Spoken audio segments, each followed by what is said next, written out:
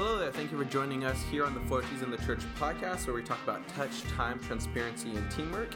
4 ways males who are attracted to the same sex can experience intimacy with their male brothers within the church. I'm your host, Richard Padilla. And today we're going to have Professor Thoennes with us talking about the 4T'S. But before we get there, I want to lay some groundwork for the 4T'S. That way, if anyone's new to the podcast, they could sort of understand where the 4T'S fits in the context of a Christian life. The 4T'S believes that homosexuality is a result of the fall, just like other sins.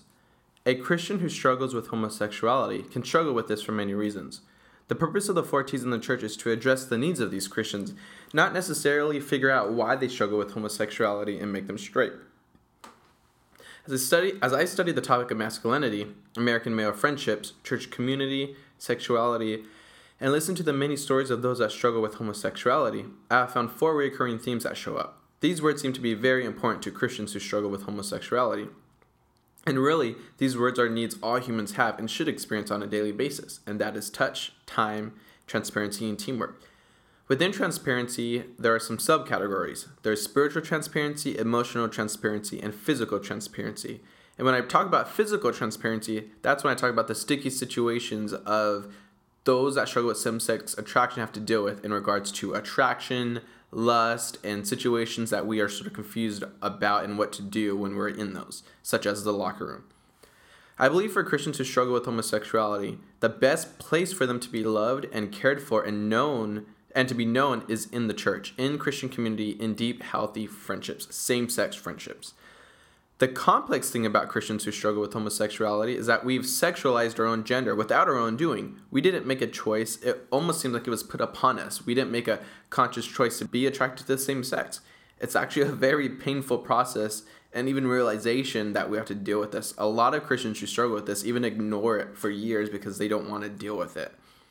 So the very community in which we can experience God's healing, redemption, love, discipline is the very thing that is lustful to us. So when I'm thinking, I want to go be loved by my male guy friends and experience a Christian walk with them, it's also a place of pain because then all of a sudden these sexual feelings for that community come up.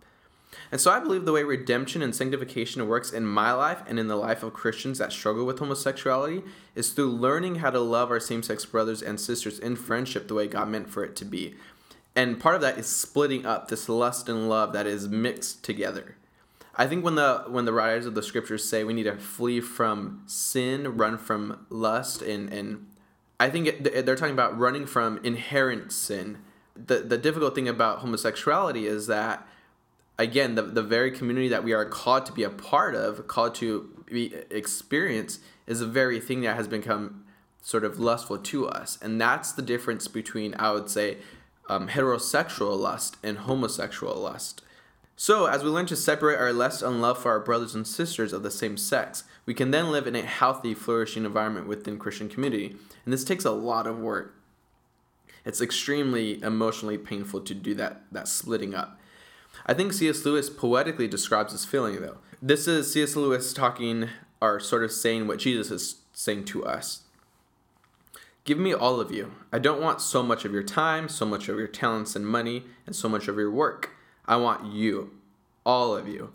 I have not come to torment or frustrate the natural man or woman, but to kill it. No half measures will do. I don't want to only prune a branch here and prune a branch there. Rather, I want the whole tree out. Hand it over to me, the whole outfit, all of your desires, all of your wants and wishes and dreams. Turn them all over to me. Give yourself to me, and I will make you a new self, in my image. Give me yourself, and in exchange, I will give you myself. My will shall become your will. My heart shall become your heart. C.S. Lewis in Mere Christianity.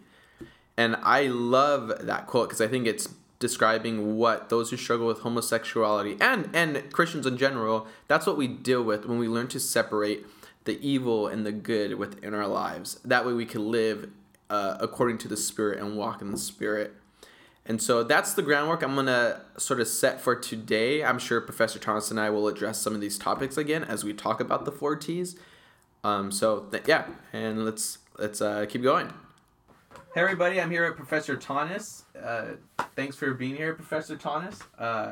Do you want to say anything? Happy to be here, Richard. Good to be here with you. Sweet. We met a couple of years ago playing Ultimate Frisbee. We were on the same team together. That's right. I don't know if you remember that. I do.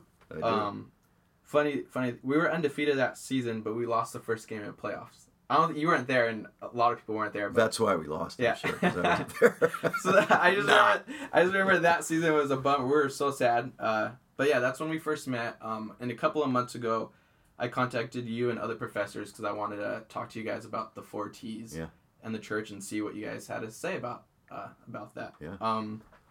You are a professor of, you're a beloved professor here at Biola. Oh, nice. Thank you. Of biblical studies. You are a father, a husband, a pastor, and a mentor to a lot of Christians. And so a lot of people, I'm sure, would love to hear what you have to say about the topic of Christians loving those who struggle with homosexuality. I'm thankful for the opportunity. Yeah, thank you for being here. I want to talk about some of the things we have in common. We're both passionate about sharing the gospel. Besides this topic, I love sharing the gospel with non-Christians, like telling them the story of Scripture and the covenants, and it's like my favorite thing to do. It's cool to see that gospel actually come to life when someone hears the message. One of my coworkers once told me, it seems too good to be true.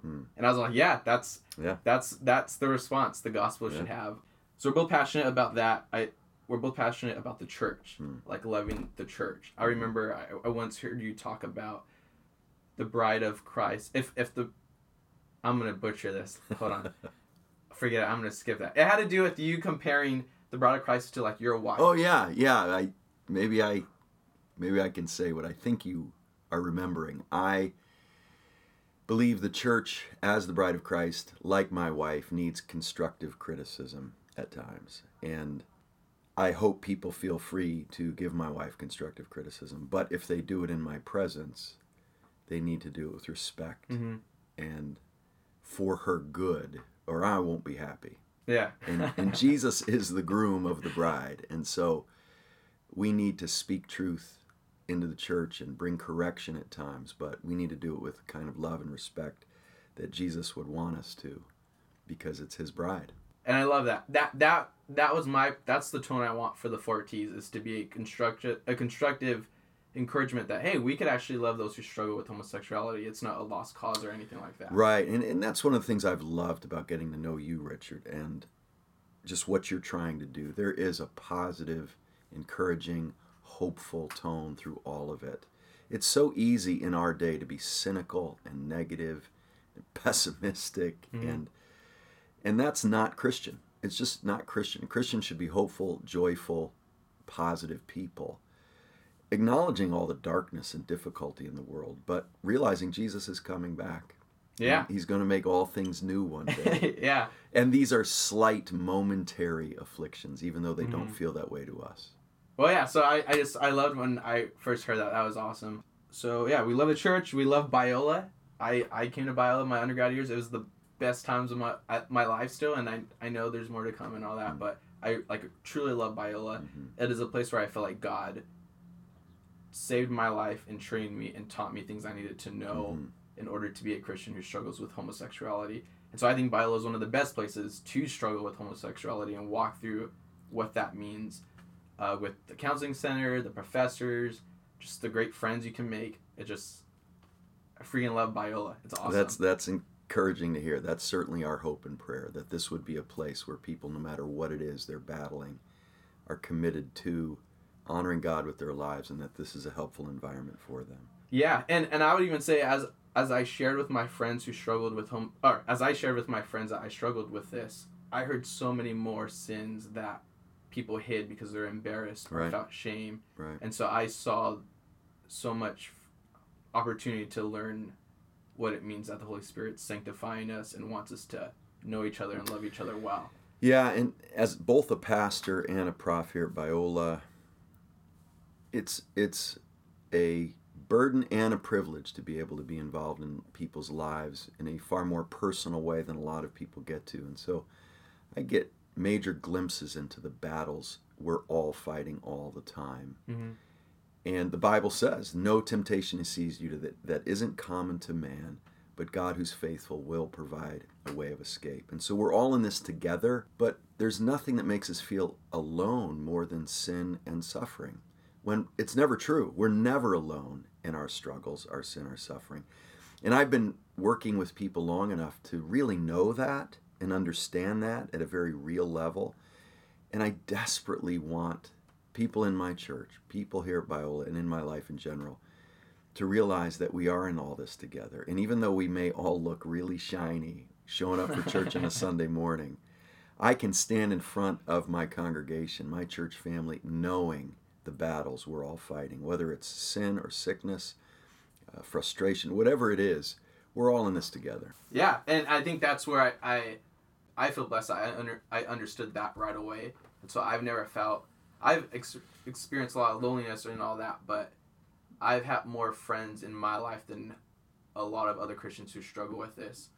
Because I realize I have to be open about this so I can be loved well. And it's not easy still, but... Right, and I love that you're a great example and a leader in honesty about the sin struggles we all battle in all different ways, helping people to acknowledge that and start to move ahead. Because Satan wants nothing more than to divide and conquer, to get us to hide. Yeah. My kids have great worship music, and one of the songs that is my favorite probably has a line that says, "Jesus died so I don't have to hide anymore."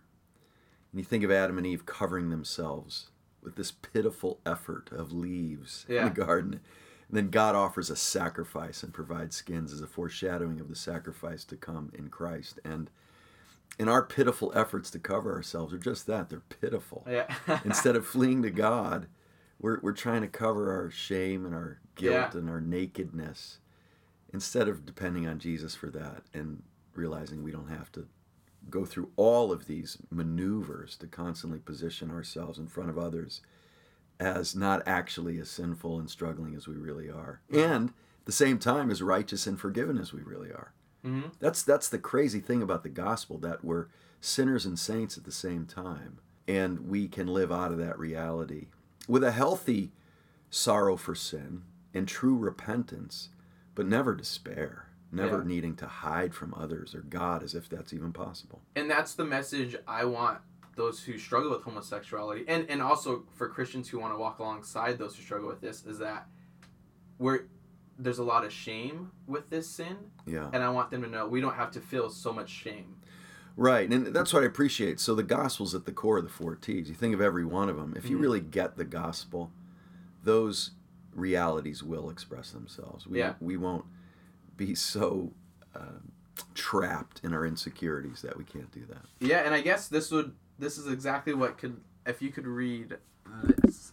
This was an email I got from a student who's a Christian who struggles with this, and I think what we're talking about is what he is trying to navigate through. Yeah, good. Yeah, it says, "Dear Richard, hey, I just stumbled across your blog and read a couple of your posts. As a college student who also struggles with homosexuality, I'm really thankful for your honesty and transparency. I've read a number of blogs, watched tons of videos, and listened to some podcasts, but your blog is the first I've seen to present such a unique solution to helping SSA guys in the church. I've never considered that it's actually all right, even biblical, to seek affirmation and affection from another man, especially physically. I've always distanced myself from any situation that would involve physical intimacy with other men for fear of intensifying my homosexual desires and adding another scenario for me to later sexualize and fantasize over. My greatest desire has always been to just be one of the bros, to engage in physical and emotional intimacy in non-sexual ways. Reading your blog has really encouraged me that my desire could become a reality. That being said, if you're willing to respond, I had a few questions regarding this viewpoint in your thought process. Do you find yourself only seeking help from guys who you consider attractive? Would you ever ask for a hug from an unattractive man? Why or why not? Would you ever seek confirmation from a man who also struggles with homosexuality? Why or why not? How do you not sexualize, fantasize about physical closeness with other guys? Does it get easier the more you do it? Do you ask God for help? Do you ever feel convicted about your interactions with other men?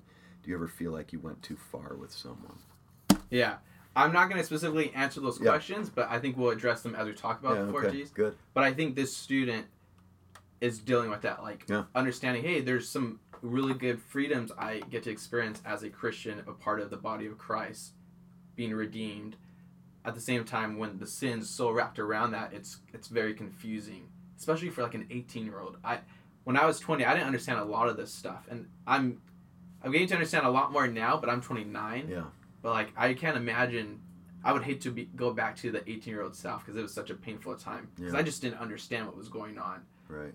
Right. So I hope the 4T'S can sort of help those who struggle with this put words to their experience, and for Christians to understand what we're going through and how they could meet the needs of someone who struggles with this. Yeah. As I was reading through this dear brother's email to you, I was struck by how many different issues you could easily apply his same battle to.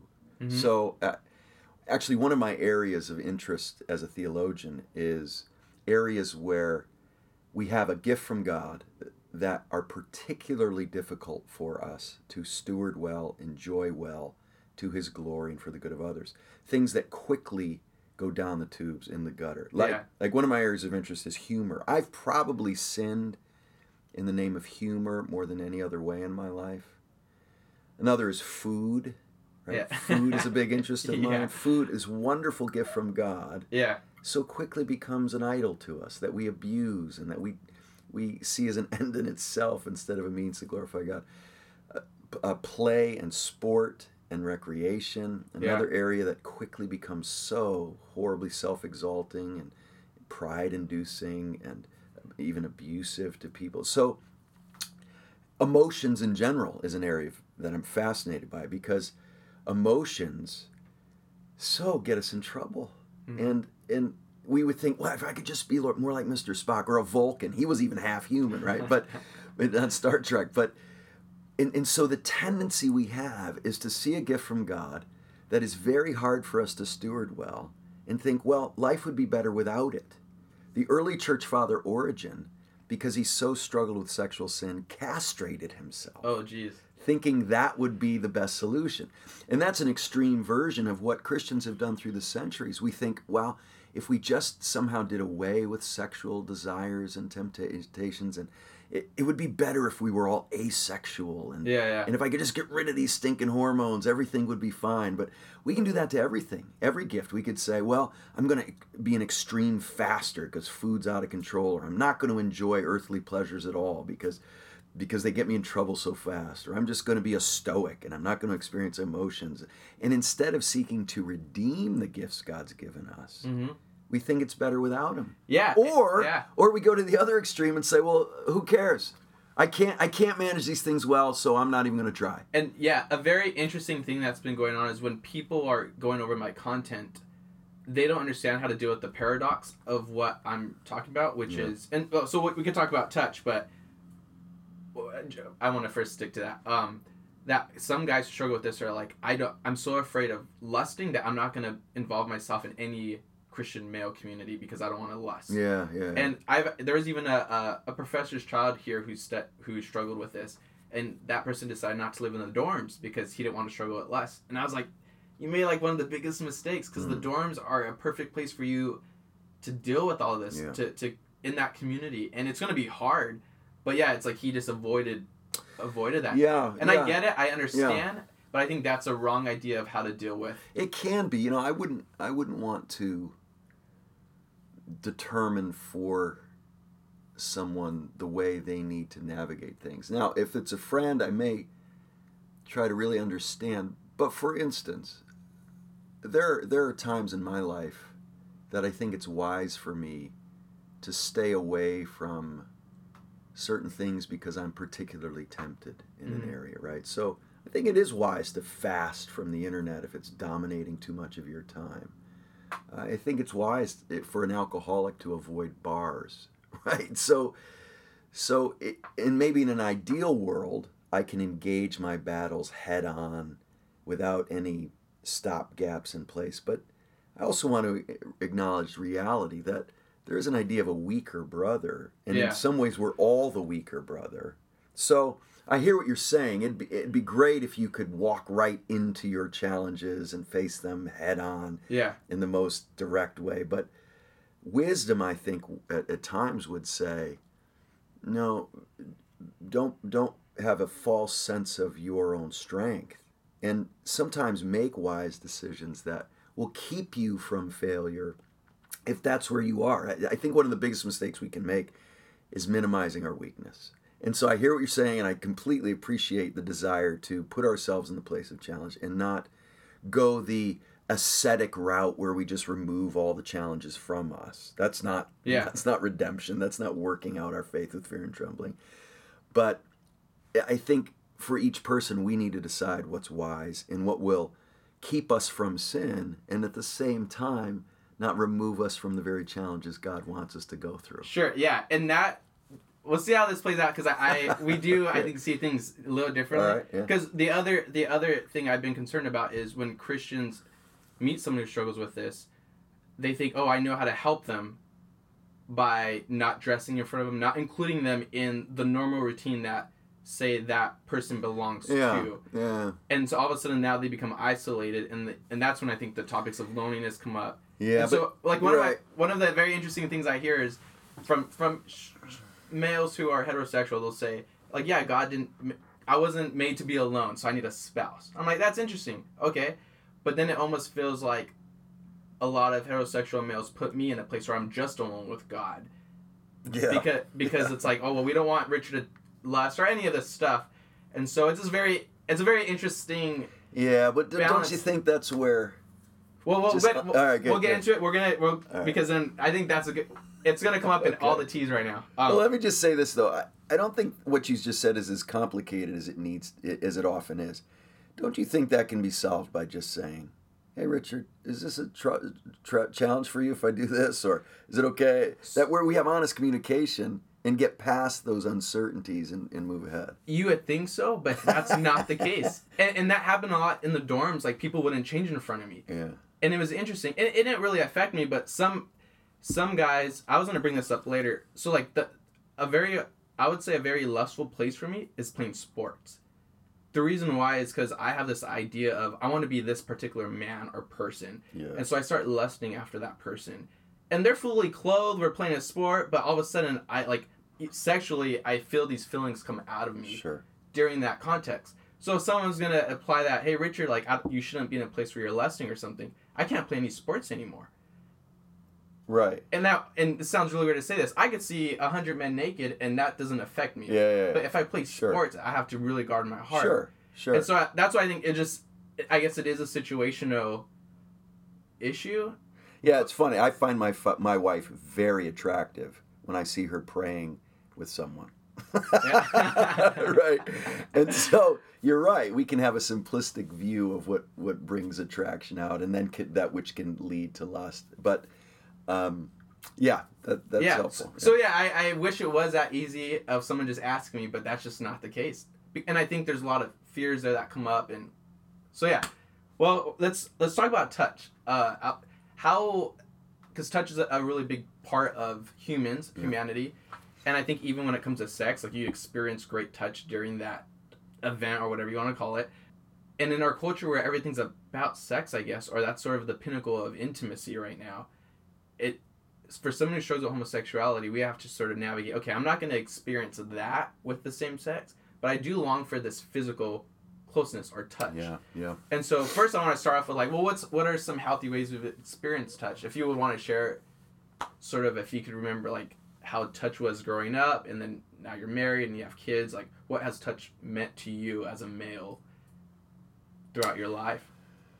Yeah, so I think it's important to consider culture and personality, and so many different factors come into play. Some cultures and personality types and families, just the culture itself within those things is very physical, very physically affectionate, expressive. Yeah. Others not so much. And so I think we need to be sensitive to those things and be aware of differences people feel and experience. But at the same time, acknowledge that a Christian view of reality includes the physical, which God declares very good along with everything else. And so I think that's where our understanding of physical touch among humans needs to start, with a good Christian view of creation and humanity that affirms emphatically the body, the physical, the sensual. It grieves me that sensuality has become, in most people's minds, just sex and negative things, right? So Christians should be the most sensual people there are, in the sense of, we realize the senses were created by God. Yeah. That which we perceive with our senses is created by God as gifts to us. Just think about taste buds or nerve endings. Yeah. Right? It's just astounding what God has made. He's so good to us. He's so kind to us. And yes, we get so quickly idolatrous and think these things we experience with our senses are an end in themselves. And look at all of this sexual abuse and these sexual assault charges coming up against all these men who are successful and seem so confident and seem so together, and they've got the whole world, they've got millions in careers, but there's obviously something very empty and bankrupt inside of them, that they're manipulating their relationships with women that they think they can take advantage of. So they're terribly messed up in the midst of all this superficial success, and they long for I think, a kind of intimacy God created them for, but it gets so perverted. And you have to wonder if a culture that doesn't have a healthy place for physical touch that's healthy and encouraging in a consistent way, I mean, it grieves me deeply how sexualized our culture's become. Yeah, and I actually want to say, sociologists have talked about males and touch, and basically what they've written about, and one of them's called there's a book I call it's one of my favorite books. It's called The Buddy System, written by Jeffrey Grief. He's a sociology of like gender or something like that. And he just talks about, or he does a historical narrative of males in America, saying that when the sexual revolution happened, and specifically when sort of the gay movement happened, males didn't want to be associated with homosexuality. And so they physically disconnected from each other. They're less touchy. They're less emotionally close to each other because they didn't want to be identified as something. And so, but at one point, men were very, very touchy. And then I'm going to bring one more book out. Another book, and this is actually written by a gay professor from Cal State Fullerton. I was able to meet with him. A century of male relationships, and these are all what he would argue heterosexual men just being very physical with each other, taking interesting pictures that we don't do those. Yeah. So all that to say, there's a point where men need touch from each other, but when all of a sudden that's taken away, it's like it's still a need there. How is it going to be met? Yeah, it grieves me that just in general how sexualized our culture is, and then the way homosexuality has brought an awareness of how things can get distorted to the point where there's just a general aversion to physical touch as potentially problematic or dangerous. And I'm actually grieved over the effect that this revelation that we're having of how much sexual predatory behavior among men and taking advantage of women and being oppressive and demeaning to women will then have a backlash where affection between men and women even will diminish in a healthy, non-sexual, non-romantic way, because there's a fear now of putting your hand on a friend's shoulder of the opposite sex for fear that it'll be perceived as taking advantage of someone. And so there'll be a withdrawal. And it's so complicated because you do want to have propriety and you do want to communicate clearly what that touch meant. But at some point, it gets so tragically distorted and you say, I know my hand is on your shoulder and I mean nothing by it, right? And it'll just sort of rob. Well, so that's why, I guess that's why the 4T'S, I'm going to talk about touch because I see the goodness of it. Yeah. And it was interesting when I realized I needed touch in my life, it was because I wouldn't allow people to touch me for a while because I didn't understand what touch meant to me. Yeah. I wanted it so bad that I'm like, oh, it must be a gay thing in me or something. Yeah. But when a buddy of mine would hug me and I pushed him away, once he responded saying, Richard, that really hurts when you do that to me because I show love through physical affection. And he was a very physical, affectionate guy. He did a bunch of sports teams, and I'm realizing people in sports teams are very physical with each other. And so I realized, like, oh man, I need to accept that. Because it's something I want, first of all, but I was so afraid to accept the goodness of it. Yeah. Because of all these complexities that we're talking about of what American males experience with touch, especially with homosexuality. Right. And this friend I was attracted to him. He knew about that, and it was remarkable to me that he was so comfortable still wanting to offer touch to me. And a lot of guys who struggle with this they're so afraid to ask for touch, and yet it's such a good thing. And we're just so messed up, man. It's funny though, because I get into some environments, like if you watch people interact in the whole entertainment industry, they're hugging and kissing all the time, and it's almost this fake thing. Like, I don't know if you saw a while back, Jerry Seinfeld was at some event, and he was being interviewed. Did you see this? I don't really like him, so I don't keep up with him. He's brilliant. But so he's at this event, and this singer, Kesha, I have seen that, comes up to him and says, "Jerry Seinfeld, can I have a hug?" And he says, "No." Yeah. And she's really put off, and 3 times she tries to get a hug from Jerry Seinfeld, and he just says no. And she walks away all sad, and the interviewer says, that was Kesha. He said, I didn't know who it was. I'm sure she's a nice person, but I don't know her. I don't hug people I don't know.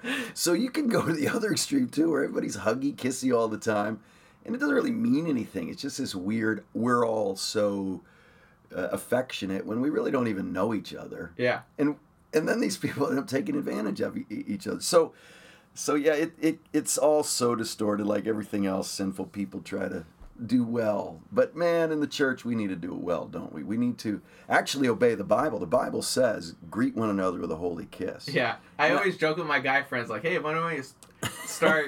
Right. And it's not because I want anything. It's funny because I know how awkward touch is between us. Sure. And obviously we need to find culturally and particular relationship appropriate ways to express these things.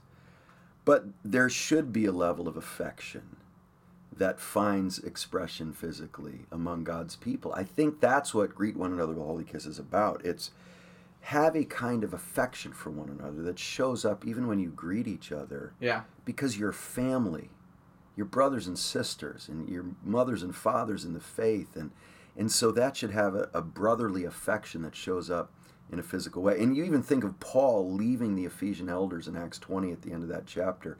It's astounding because he tells them all kinds of stuff, including from among your own group, wolves will rise and tear at the sheep. And so guard yourself. I mean, he blasts them and encourages them and exhorts them. But then it says at the end, and what grieved them most is that he said they would never see him again. And then the scene ends by them literally in Greek falling on each other's necks and weeping and hitting their knees on the beach there in Miletus and praying together. There was an affectionate expression of their love and their sorrow that they wouldn't see him again.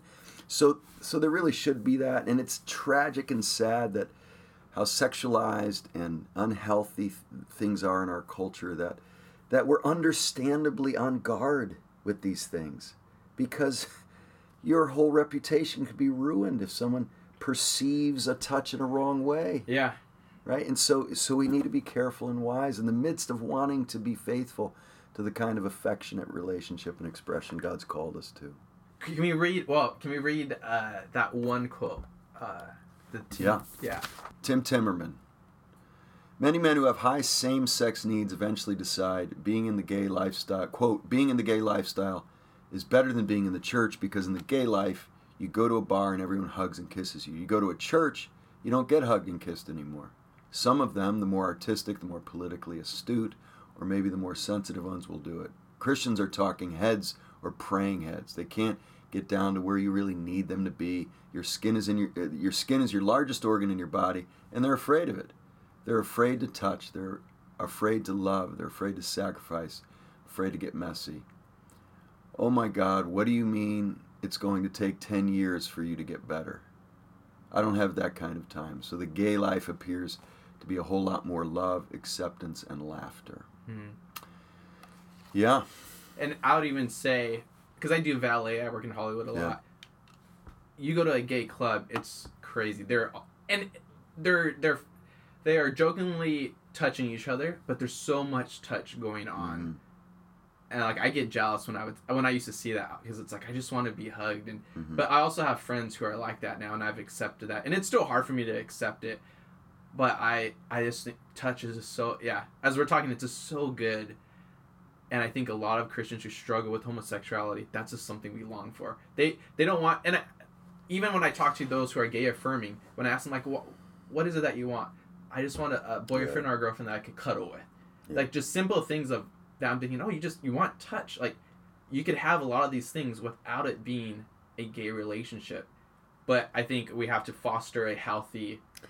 Yeah, and it's hard though. It's hard right now. But the ideal is for it to start in the home and the family. Mm-hmm.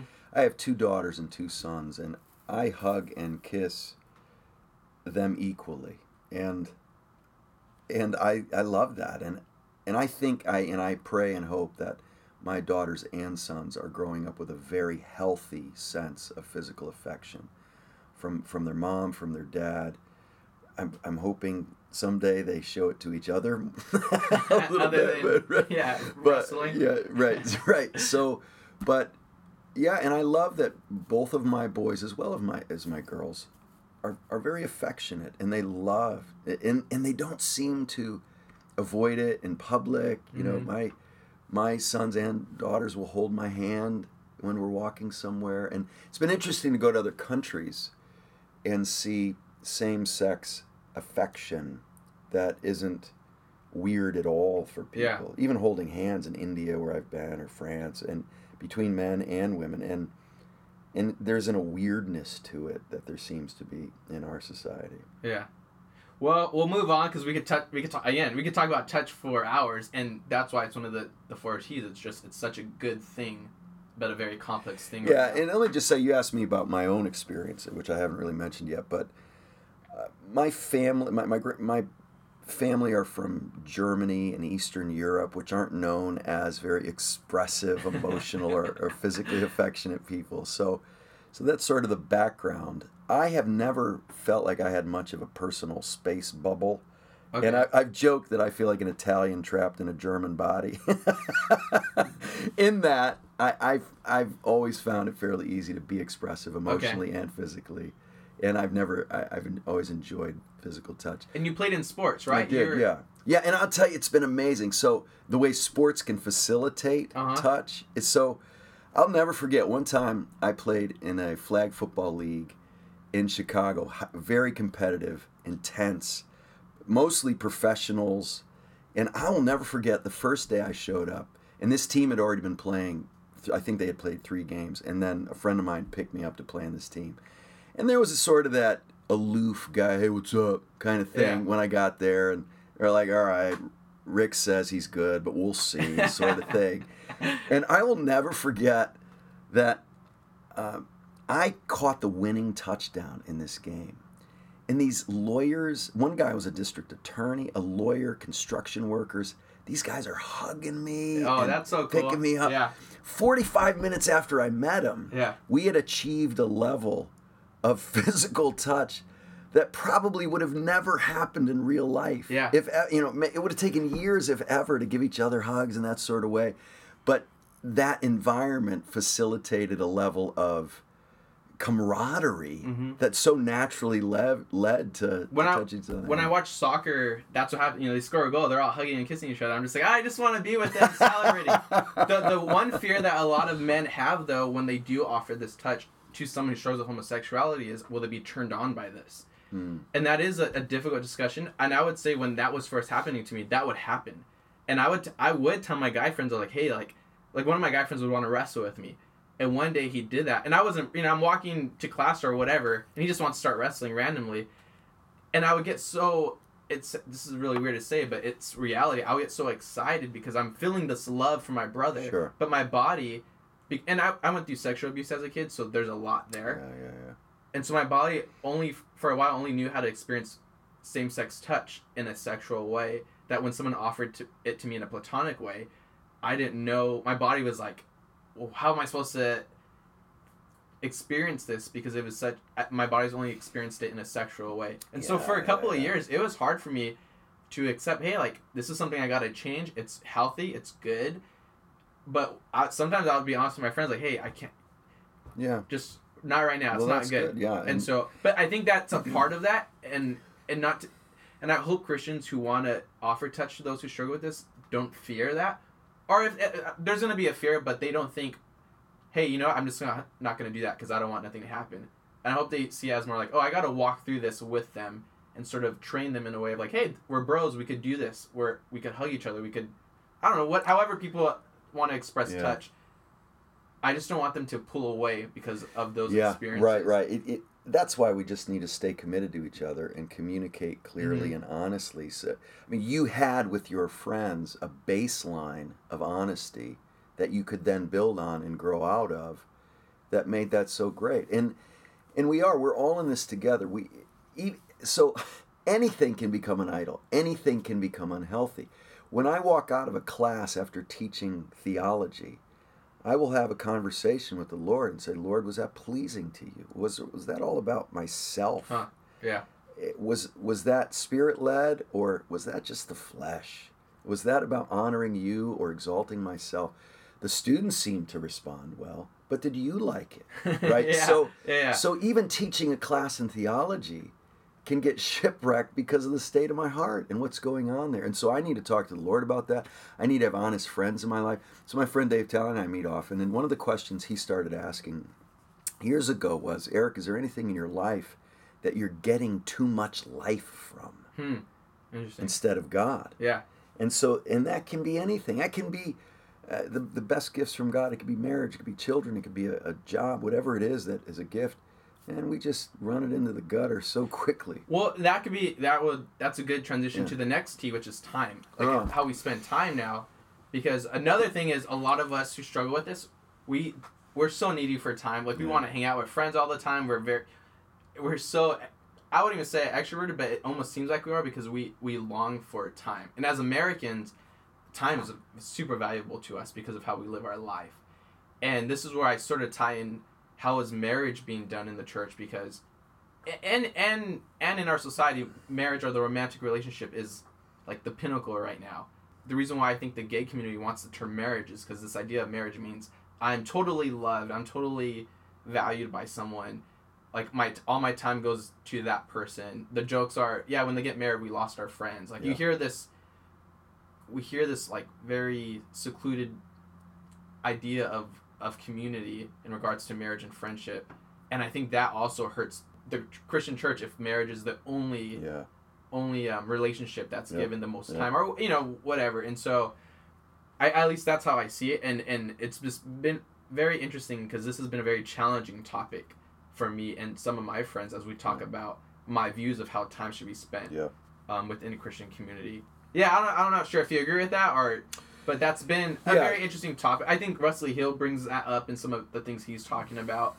Obviously, spending time together, not just time, but time well invested, doesn't mean you don't need quantity of time, but you can spend lots of time with someone and it's meaningless, whether it's in a group or individually. So I think we need to think about spending time intentionally, wisely, in a meaningful way, where we're getting beyond the surface. We're really good at surface stuff, talking about the weather and the Lakers, instead of, hey, how you doing? What's going on in your life that I can pray for you about? What are you learning from the Word? Are there any sins you're struggling with? That we're honest with each other and get to depth in our relationship. So I think investing wisely and not being satisfied with superficial is really important. But time, there's no replacement for it.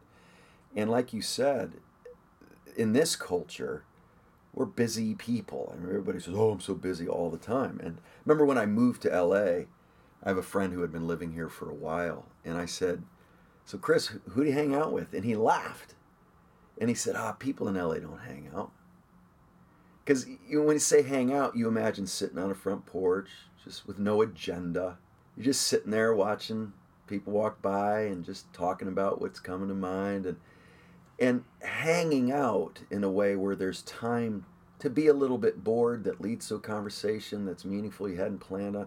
That's why hiking, sitting around a campfire, playing sports, doing ministry together, that then allows for lingering after lunch when you're on a trip to Mexico and they're taking their siesta and you're just sitting around talking. And those things are good. And I do think we can overemphasize time spent simply over coffee, when some of the most meaningful time I've spent with people is on a work project at church, shoulder to shoulder, not just face to face, which is part of the camaraderie of sports we talked about. I mean, who's tighter than soldiers who've gone to war together? Yeah.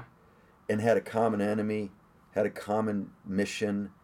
And so I think the shoulder-to-shoulder time is lost very often when we think about time together. And we do have limited time. I've got 4 kids that desperately need my time, a wife who needs time, a church. So time is my greatest need, my greatest lack these days. And so you've got to make really tough decisions about what to invest your time into. And sometimes you need to say no to really great things for better things. Mm-hmm. And so I think, having said that, we need to be realistic about all the 4T'S. Yeah. That's an area I know you and I have talked about. I call my students these days the disappointment generation, because they seem to be so disappointed in most things, most relationships, most meals, they go on Yelp and bash the latest thing they've experienced because they're consumers and they have an entitlement mentality. And we can have really overly idealistic expectations for relationships, for all these things. It's not to say we don't long for these things experienced with a degree of depth and intimacy, whichever the things we're talking about, but to have a realistic, honest assessment of life and be grateful for what we are able to experience, or else we could be constantly disappointed. Yeah. Right. And I found, you know what? Every relationship I have has disappointment in it. Everyone. Every church you're going to go to is going to disappoint you. Every marriage has disappointment. Even the best relationships. Mm-hmm. Why? Because we're not home yet. We're not in heaven yet. And Lewis, you read this great Lewis quote in the beginning. Lewis talks a lot about this Sehnsucht, this longing. Yeah. And my longing here deepens my longing for heaven, for getting home one day. And so to live in this tension between ideals, longing now for what we're created for, and not settling for this resigned, well, it's never going to be. And so I love that you're calling the church to seek intimacy, relationship, joy in knowing one another. But at the same time, I would want to make sure that we're realistic, that we're not home yet. It's the now and not yet that's so important in Christian theology, that we want to experience kingdom realities now that invade our relationships. But we're not home yet. Mm-hmm. And so they're always going to be disappointing. They're always going to leave us feeling unfulfilled. So that's why if they're the end for us, we're in big trouble. God's the only true end. Mm-hmm.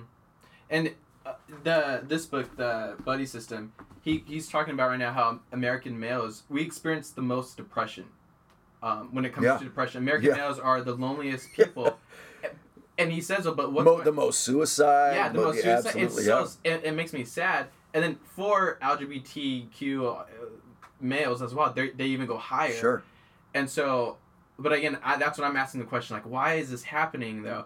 And that's when I bring it, well, where is our time being spent? And then on top of that, and it gets so complicated, on top of that, as Christians, we're still called to preach the gospel. How are we going to make disciples when we don't even have the time to make new disciples? Man, I feel that all the time. Yeah.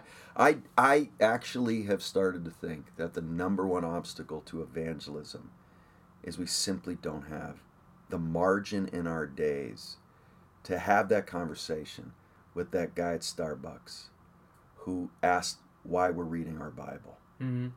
Sitting there at Starbucks. And I know I got to head to my next meeting in 10 minutes. So I have nothing but a soundbite for him. Yeah. And I do, even in my own life, do I have the margin in each day of my life to linger in a conversation with someone and spend time with them? So I just finished a book project I was working on, and for the first time in a long time, I felt some freedom, and I felt like I had a bit of discretionary time. I dropped my car off at my mechanic, and I started a conversation with a guy there, and it was great, and we talked about 15 minutes, and then he had to go, and my mechanic says to one of his other mechanics, hey, this guy needs a ride home. And I said, okay, I'll give him a ride home. And I did. And I said, hey, I'll just take him. I'll go out of my way. I've got an extra 20 minutes. And I did. And it was great. We had a great conversation because for this little window, I felt like, hey, I've got a little bit of time. I don't have to run to the next thing. Mm-hmm. And so I do think over-planning limits the kind of meaningful time we can spend with people. Now, what's funny about that is that means saying no to spending time with other people. Mm-hmm. So you've got to be... It's hard, yeah. Well, yeah. And so, well, yeah. Or it should mean saying no to immersing myself in fantasy football statistics, which I don't actually do, but a lot of guys do. Come on, how helpful is that really? It's amazing the things we waste our time on instead of diving into things that have lasting impact. There has been a very interesting thing is a lot of guys who struggle with homosexuality and females as well, like I'm sure you've heard there's a lot of loneliness there. Yeah. And so first we could question, why do they feel lonely? Like, are they being proactive with their own life? But a common story, which a lot of, like even Wesley talks about it in his book, is when like we seek the inclusion from heterosexual males. We want to belong to the team, if you will. Heterosexual males in general have also their goals, and one of them is a romantic relationship. And so sometimes it's hard for us to know how to balance that. Hey, they're going to pursue marriage, which is great, but there's this tension of like, well, when are we allowed in a healthy way to ask for time? Yeah. And that's... And Yeah. there's a common story with a lot of, especially men who struggle with this. We end up losing certain friendships because we don't know how to navigate that with them. And yet it almost feels like we're put on the back burner. And the 4T'S can't even really happen if there's not time given either. So it's just that's something I like to bring up a lot because it's so important, and it is a very common story. And, yeah. And so I'm blessed to live with my friend Jeremy and his wife Lindsay because they hear this. Yeah. We talk about it. And like last night we went to Disneyland together. And it's cool that they've included me a lot more in their marriage than most of my other friends. And a lot of guys who follow me on social media are always, they've messaged me like, oh, you're so lucky to have friends who have given that time to you, who include you in their life. But it's definitely been a lot of conversations for that to even happen. Right. Yeah, I have a friend who has same-sex attraction, and a family he goes on vacation with them. Yeah, that's cool. Yeah, and they know that, and they welcome him in. And it is a tough thing to know how to incorporate people into your life, but we need to be more that way. Isn't that what hospitality is for a Christian? Christians are called to be hospitable people, which means we're not so overly protective of our little family that we don't recognize we have a broader family in the church, and that it's not a threat to family time. Yeah.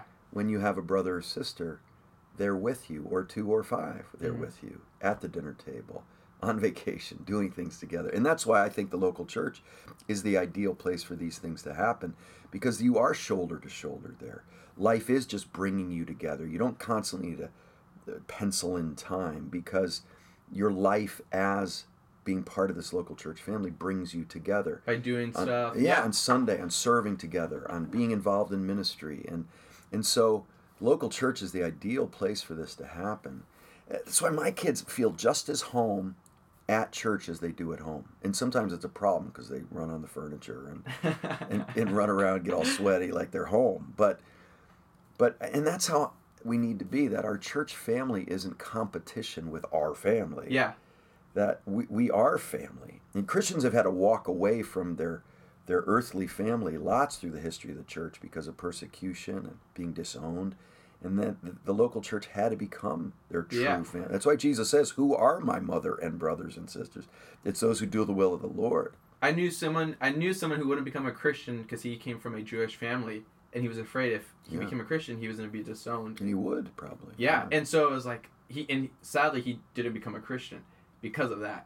And stuff like that just reminds me, like, man, like, yeah. So I know a man in India who's a pastor he and his wife led this young lady to Christ, knowing that when they baptized her, her Hindu family would disown her, which meant they were now her parents. Yeah. And she now lived with them and was family in the truest sense. And wouldn't it be great if when someone fears being disowned by their family, we could guarantee, I know you will, and it'll be painful, but you will have a family in the family of God in this local church. And that they would have seen that on display, so they trust that. Yeah. And I think that could happen, so that's why I'm talking about time. Thank you guys for joining us on this first part of the podcast with Professor Thoennes as we talk about the 4T'S in the church. The second podcast will be coming out pretty soon, and we will talk about transparency, spiritual, emotional, and physical transparency. And when we talk about physical transparency, we're going to be addressing specifically what same-sex attraction looks like. We'll be talking about George Clooney, because Professor Thoennes thinks George Clooney is a good-looking guy. And we'll talk about the locker room and the nudity and the camaraderie that takes place all within the locker room and sort of the goodness that is there. And then we'll also be talking about teamwork and how, as a Christian community, we need to be a team giving each other grace. And so I hope you guys I hope you guys enjoyed this first part. I hope you guys like the second part, and just stay tuned for the next one. And see you soon.